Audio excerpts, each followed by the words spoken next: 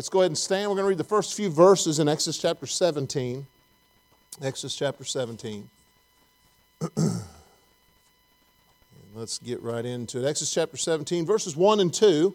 And we'll go through this chapter. This is a pretty interesting chapter. It says, "And all the congregation of the children of Israel journeyed from the wilderness of Sin after their journeys according to the commandment of the Lord, and pitched in Rephidim, and there was no water for the people to drink. Wherefore the people did chide with Moses, and said, Give us water that we may drink. And Moses said unto them, Why chide ye with me? Wherefore do you tempt the Lord?" Let's go ahead and pray. Lord, I thank you so much for your word. I thank you that we can look at this chapter and see what you have for us. You use the Israelites in so many ways, and you use Moses in so many ways. And Lord, you are always there for them. Thank you for being there for us. Thank you again for all the things that you've done for us, and just be with us. Be with those that can't be here tonight due to illness and work. Lord, just let them know that we're praying for them. In Jesus' name we pray. Amen. You might want to also pray for the Birches too. They're at a funeral service. I think the service is tomorrow, but they're at a viewing tonight, so keep them in your prayers. In chapter 16, let's just jump right in this. Chapter 16, as it starts, it says, "And they took their journey." We talked about this last week. They took a journey. Aren't we all on a journey? I mean, I've been watching this journey in politics come to a head today. And I'm quite frankly glad it's over. And then I watched last night. I thought that was very interesting, and saw some things I was disappointed in. But you watch these things, you go, wow, that's over. That's over. Check that off. And I always tease Terry, because Terry doesn't watch anything political. I'll ask her questions. She'll go, I don't know. You know, and you know, sometimes I envy that. I wish I could just shut it off, because it makes me so mad. I talk to the screen. Anybody in here talk to the screen when something goes wrong? And you go, I just can't believe that they just said that. And so we all are going on a journey. So they go on a journey in chapter 16, but then read verse 17. It says again, it says, "And all the congregation of the children of Israel journeyed from the wilderness of Sin." And so here they're journeying again, and let's talk about the journey in chapter 16. Chapter 16, what happens in chapter 16? They complain because they need what? Water first, and then they complain because they have to have food. How many of you used water or food this last week? Something you need. And then they start complaining about the food, that it's just what? Manna. And what does God do? He gives them quail. In the same chapter, it talks about the aspect of the manna to be put in a pot and then to be put in the Ark of the Covenant. And it was and I want to say this: if God put the manna in the Ark of the Covenant, it was very important. It was showing God's provision to the Israelites. And so we end it with that, and in the last verse there, it talks about that they were in this journey for 40 years. Then comes chapter 17. Now they're on a journey. Remember what they've already learned. They've already learned that God will take care of their water. God will give them manna. And God will take care of the quail. But from chapter 16 to chapter 17, verse 2, somewhere along the line, God forgot about them. So they thought.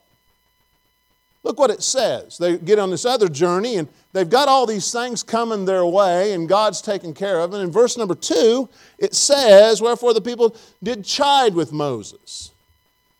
It said, Give us water that we may drink." All of a sudden, chapter 16, God is taking care of them. Chapter 17, He's left them high and dry. No, He has not. Sometimes He just wants to test us. From chapter 16 to 17, do you think God forgot that they needed water? You and I are the only two that think that, okay? Do you think that they feel that that God forgot that they needed water? No. He knew they needed water. So let's look at this. I'm going to give you 3 aspects of this journey.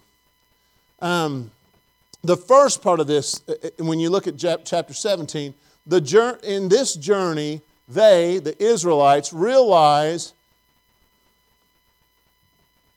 that God's people can complain pretty quick. Can't we? You know, we could complain You know some of the things that people complain about in a church service? Where they sit in their pew, right? This is my pew. I leave my mints here, or I roll them to the front of the church, or I leave my Bible here, which I don't understand why people leave their Bible in church, but I leave my blanket in church. You know another thing people get upset about? Parking spots. This is where I park. I don't care if they're visitors. It's almost like if I tithe, Bernard, I've got rights to my seat and rights to my parking spot. I've seen people get mad about it. You know, hey, don't they know we tithe? They're just visitors. What are they doing here? And I want to compliment you on something. We had a couple that was standing back there, and I texted them a couple times. We're going to go out to eat next week. And you know what he told us? He told me in a text. He said, "You are the friendliest church I've been to so far." That's something to be thankful for. Now, don't just be friendly, be genuine. But here, it doesn't take very long for us to complain. The worst thing a preacher can ever say is, this is going to be a short message. And the second thing is people that remember everything you say. You ever been there? You sit there and you say, what does it take for us to complain? God had not forgot about them. I mean, if you just think about the miracle that was in chapter 16, the manna coming down for them, the quail. And we talked about this last week, that the manna didn't just come down in all different sorts. Oh, here's a waffle. Oh, and here's some French toast. And it came down, they had to work it to make it work right. They had to make it into different things. They also talked about what? On the sixth day, you do what? You get enough to do the seventh. And you know what? The people didn't listen there. It's almost a perpetual complaining with these Israelites. So God all of a sudden has all these people in the wilderness, over 1 million people, and all of a sudden He forgets that they need water. And so who do they go to? They start nailing Moses with it. You're the one that did this. The journey that they realize that God's people can complain about everything. Now watch this. Look at the word that they use. They use the word chide. It's an English word we know, but we don't use it that much. So I looked up in the Hebrew what the word chide means. A little bit stronger than just complaining. It says to strive and contend. Then it says this, both physically and with words. Then it goes on and says to quarrel. So it says in verse number 2, it says, therefore the people did chide with Moses and said, give us water that we may drink. And then look what Moses says unto them. Why chide ye with me? Wherefore do you tempt the Lord? He flips it back on them and says, listen, God took care of us in chapter 16. He'll take care of us in chapter 17. Quit complaining. And I don't think we have a church that complains here. But I want to tell you, it's pretty easy to do it pretty quick. Complain about the flags. We complain about the colors of things. I think we have a flag that's out of order. We have all of our states over here. And there's a state that's over here. Anybody know where the state is over here on these flags? Anybody know which one it is? Well, you say, well, now you're all wondering, which one is a state flag? See, we should move that state flag over there because it's not right where it's supposed to be, but you don't even know which one it is. But I'm going to give you something to complain about, okay? Because they came to me and said, oh, do you realize that we put... I said, it doesn't bother me. See the 1, 2, 3, 4, 5th flag over? Looks like a British flag. Does anybody know which flag that is? It's the flag to Hawaii. It's a Hawaiian flag. We can't do that. We've got to shut the service down. We've got to fix this, move it over to the other flags. We're fine. We're fine. You realize how long it takes them to put the flags up? We're going to put some more flags up here when we get the new ones coming in. But we can find reasons to complain. Here, they had just went a little bit and all of a sudden, hey, and they knew where they camped. Look what it says. Go to verse number 1. And all the congregation of the children of Israel journeyed from the wilderness of Sin after their journey, according to their commandment of the Lord, and pitched in. Now here God's telling them to pitch there. In Rephidim. And there was no water for the people to drink. So he chides them, they chide him, and they take it to a different level. I was looking this up. Every time that they said that they didn't have something, they would always say, and we will die, and we will die. But now the Israelites are going to ramp this up a little bit. Look what they say. Keep reading in verse number 3. It says, and the people thirsted there for water, and the people, what's the next word? We love that word, murmured. Against Moses, and Moses has just told them the verse before that they're not going against him, they're going against God. And said, wherefore is this that thou hast, referring back to Moses, brought us out of Egypt to kill us, and it doesn't end there. And our children, and he even brings in the cattle, and our cattle with thirst. You've brought us to a place where you're not only going to kill us, you're going to kill our children and our livestock. And Moses, don't you know we need that? I think he knew that. And then verse number 4 shows you the reaction of what Moses says. Moses, remember they said they chided him, and some of it is not, they didn't physically hurt him, but they wanted to. Look what verse number 4 says. Moses responds in verse number 4. He says, and Moses cried unto the Lord, saying, now he didn't cry unto them, he cried unto the Lord, what shall I do unto these people? And if it would have ended there, it would have been fine, but look at the next one. They be almost ready to stone me. I think right here is where Moses writes his resignation letter to God and says, I don't want this anymore. Give it to Aaron, I'll just mingle with the crowd and it'll be over. But God had chosen Moses for a reason. Moses was a man that was always moving. He was a man of movement. God always did things for him and made him what he needed to be. So the first aspect is God's people can complain about anything. The second aspect of this verse, of this chapter, is the journey. In this journey, they realize God's provisions can come from anywhere. There's been unsaved people that have given me provisions along the way. There have been saved people that didn't know I was saved and they didn't even ask me, but later on they would help me. Have you ever been there? You ever had someone help you along the way? Sometimes we don't understand where provisions come from, and we want to do the most logical things, but here's what happens. Keep reading in this. And it says in verse number 5, it says, and the Lord said unto Moses, go on before the people and take with thee of the elders of Israel. Now watch the next 3 words. What does it say after that? And thy rod. With Moses, the rod signified God's authority to the people through Moses. It's almost like wearing a crown. When he carried that, they knew exactly what that was.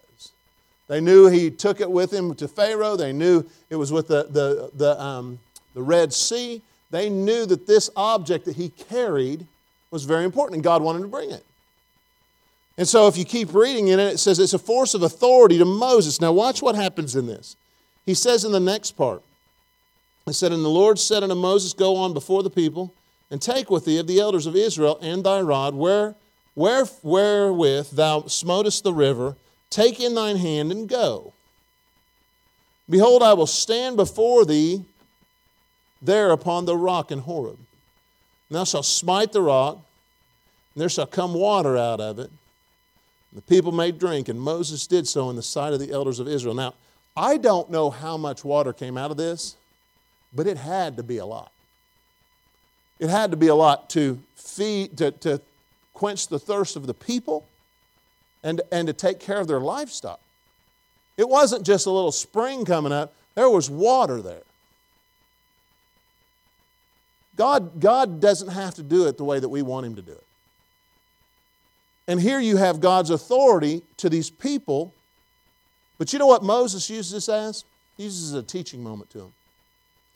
Because he does a few things with it.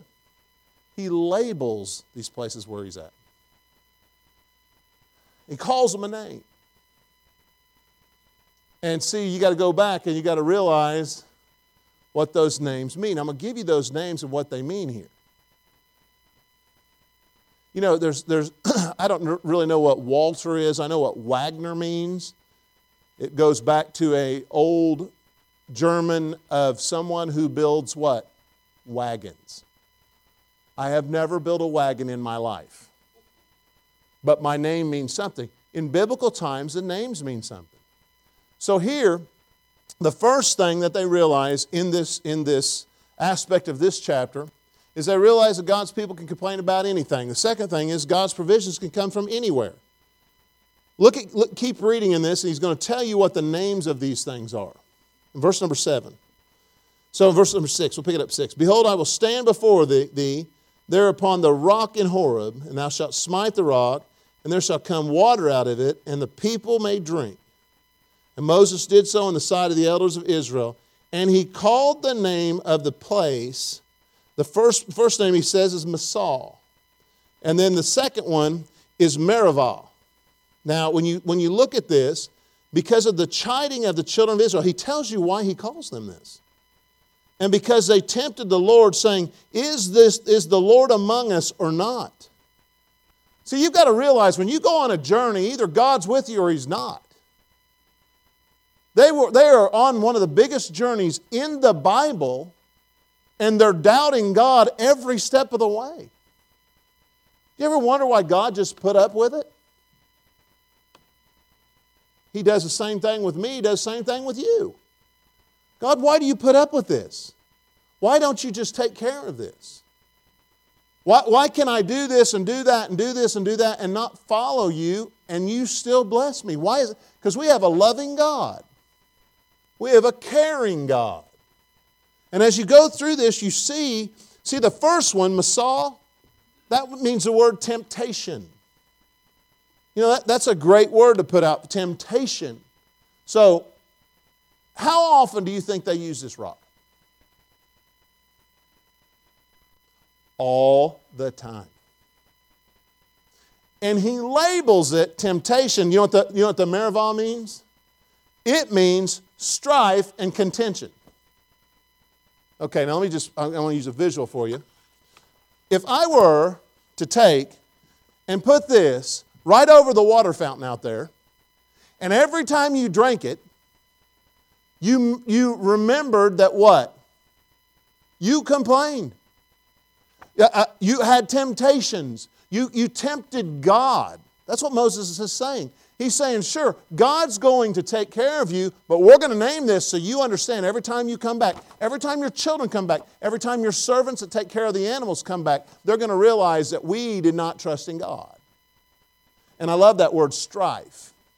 Don't you like the word strife? Doesn't that make you feel good if someone came up to you and said, you're just full of strife. I love you so much, you're just full of strife. And you know, you're contentious, and you have temptations that you fall into all the time.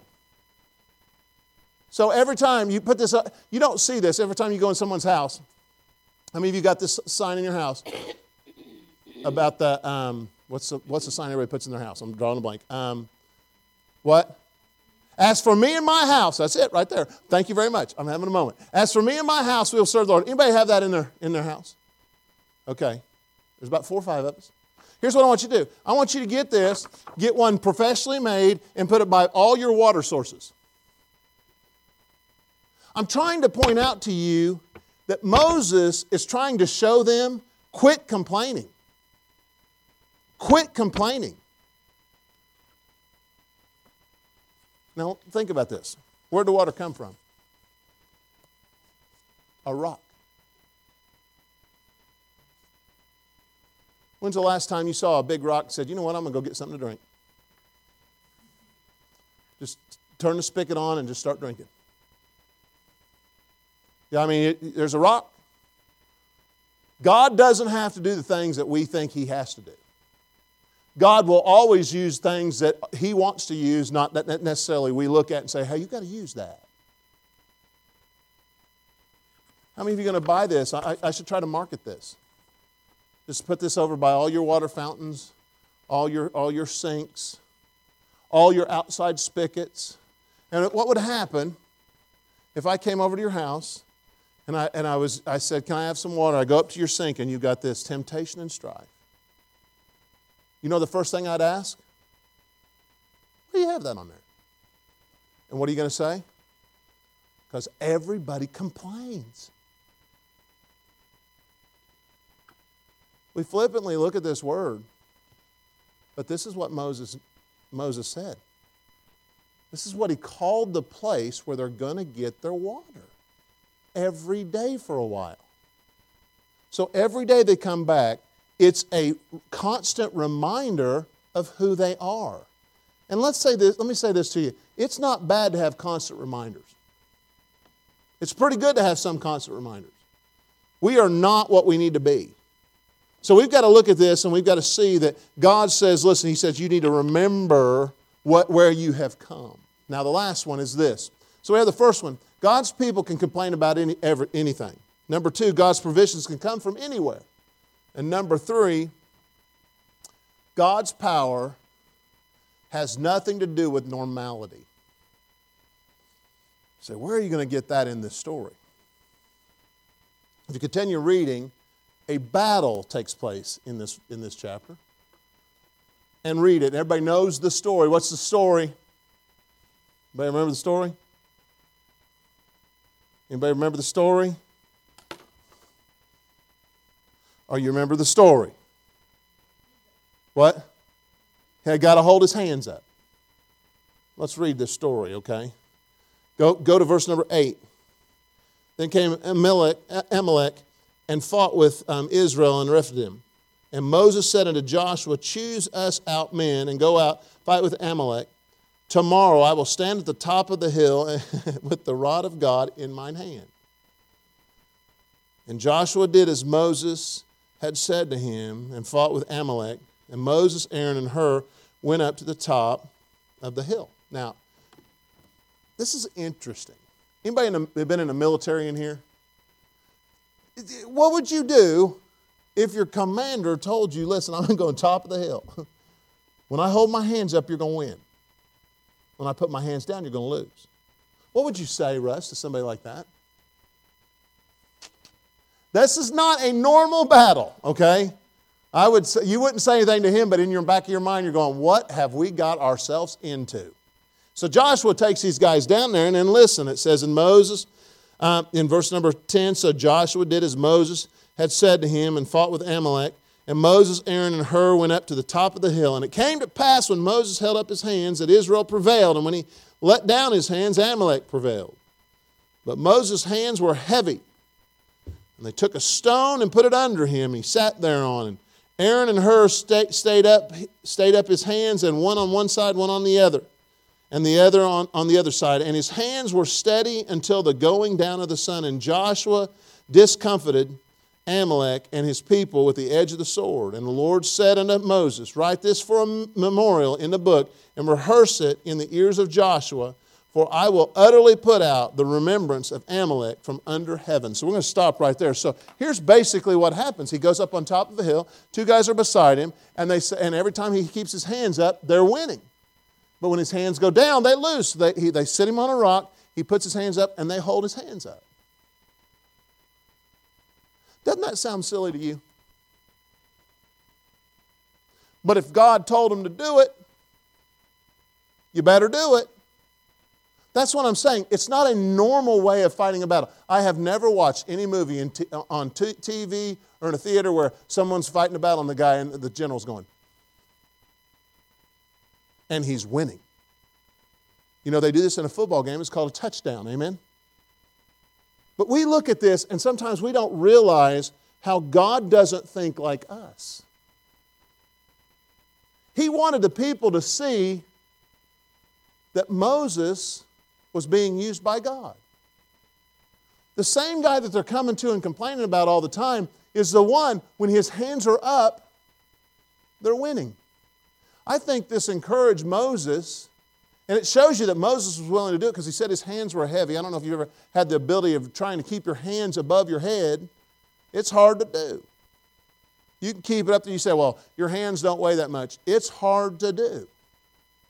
I remember we used to do this thing when I was in BLET. They said, it's called death by push-ups. I was like, what is this? He said, well, you have a minute. He says, so they say go, and you have to do one push-up. And you do one push-up. And then you get back up. And they said, you got to wait a minute. When the whistle blows, you got 2 push-ups. You got to get back up. We do this for 40 minutes.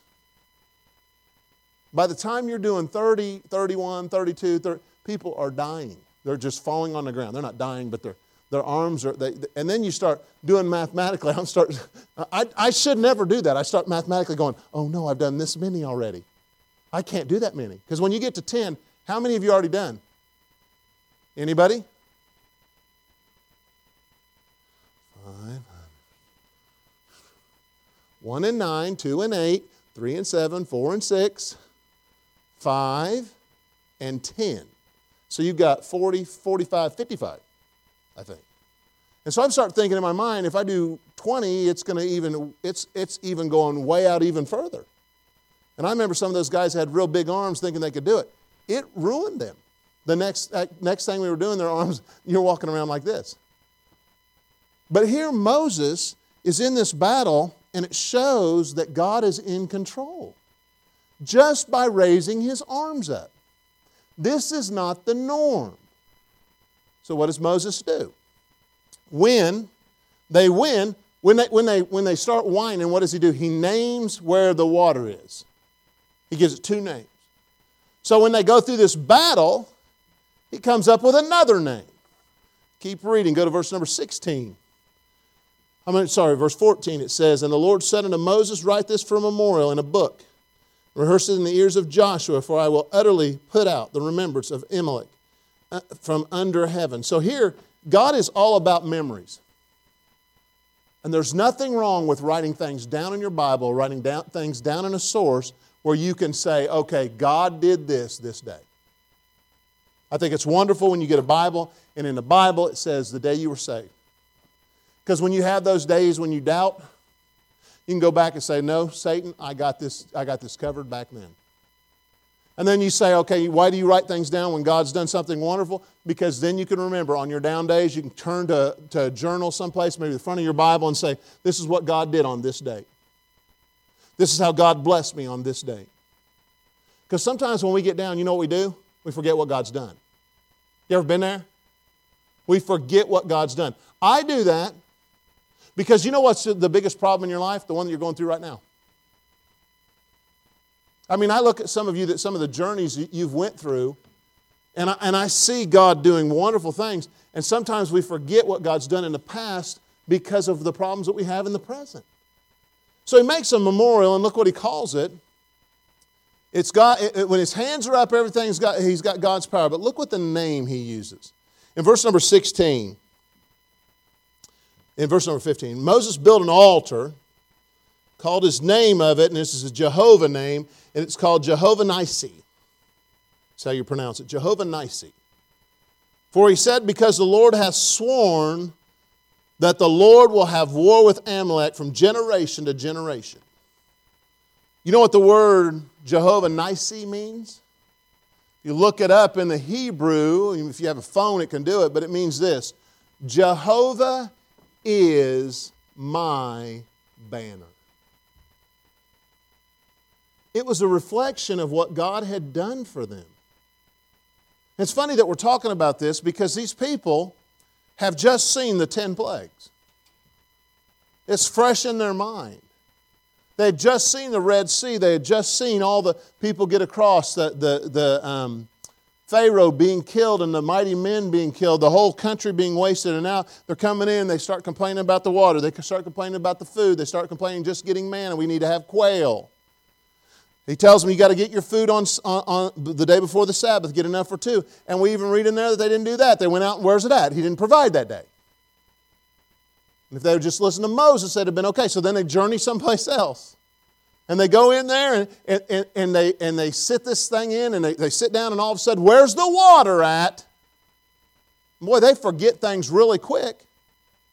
I love working with young people because when you talk to young people, they say, I'm about ready to die of thirst.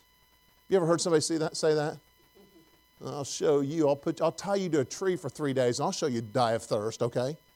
You ever been there where you say, oh man, I haven't eaten in 3 hours. I'm about ready to starve. You ever been there? We often forget things. But we've got to go back and understand that when God does something, He doesn't have to do the normal thing. He can do it the way that He wants. And so He wins this battle, and at the very end, Moses makes a name, and it basically means that Jehovah is their banner. Meaning what? Jehovah is their God. You say, well, why is that so important? Have you been listening about everything that they've done?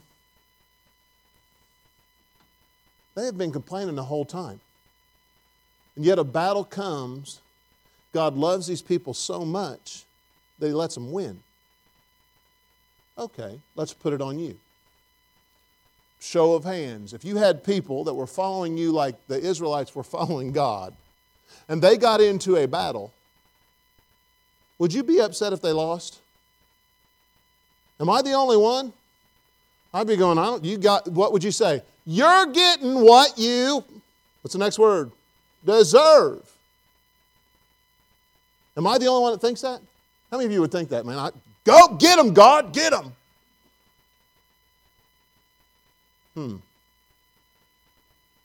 God sure does love us, doesn't He? Even when we fail, God still loves us.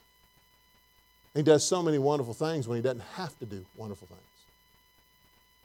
So you read in the last verse, it says, "For He said, because the Lord hath sworn that the Lord will have war with Amalek from generations to generations. This is why we are what we are."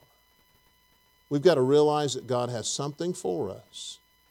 God knows what we're going through every step of the way.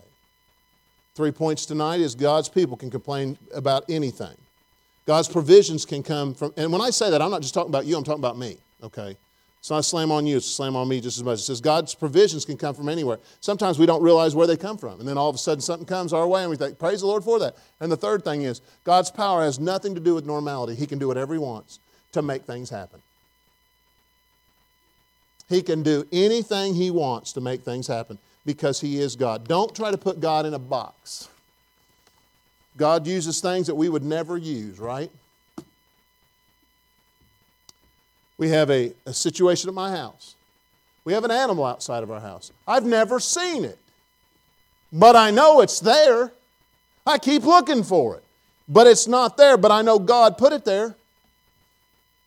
I mean, I've looked for it, looked for it, looked for it. I don't want to catch it. I want it to just go someplace else. My dogs want to catch it, and they are hunting it frantically. I have never seen it, nor do I want to see it. I just want it to go away. You know, when I think about this, I just think of how God created everything wonderful.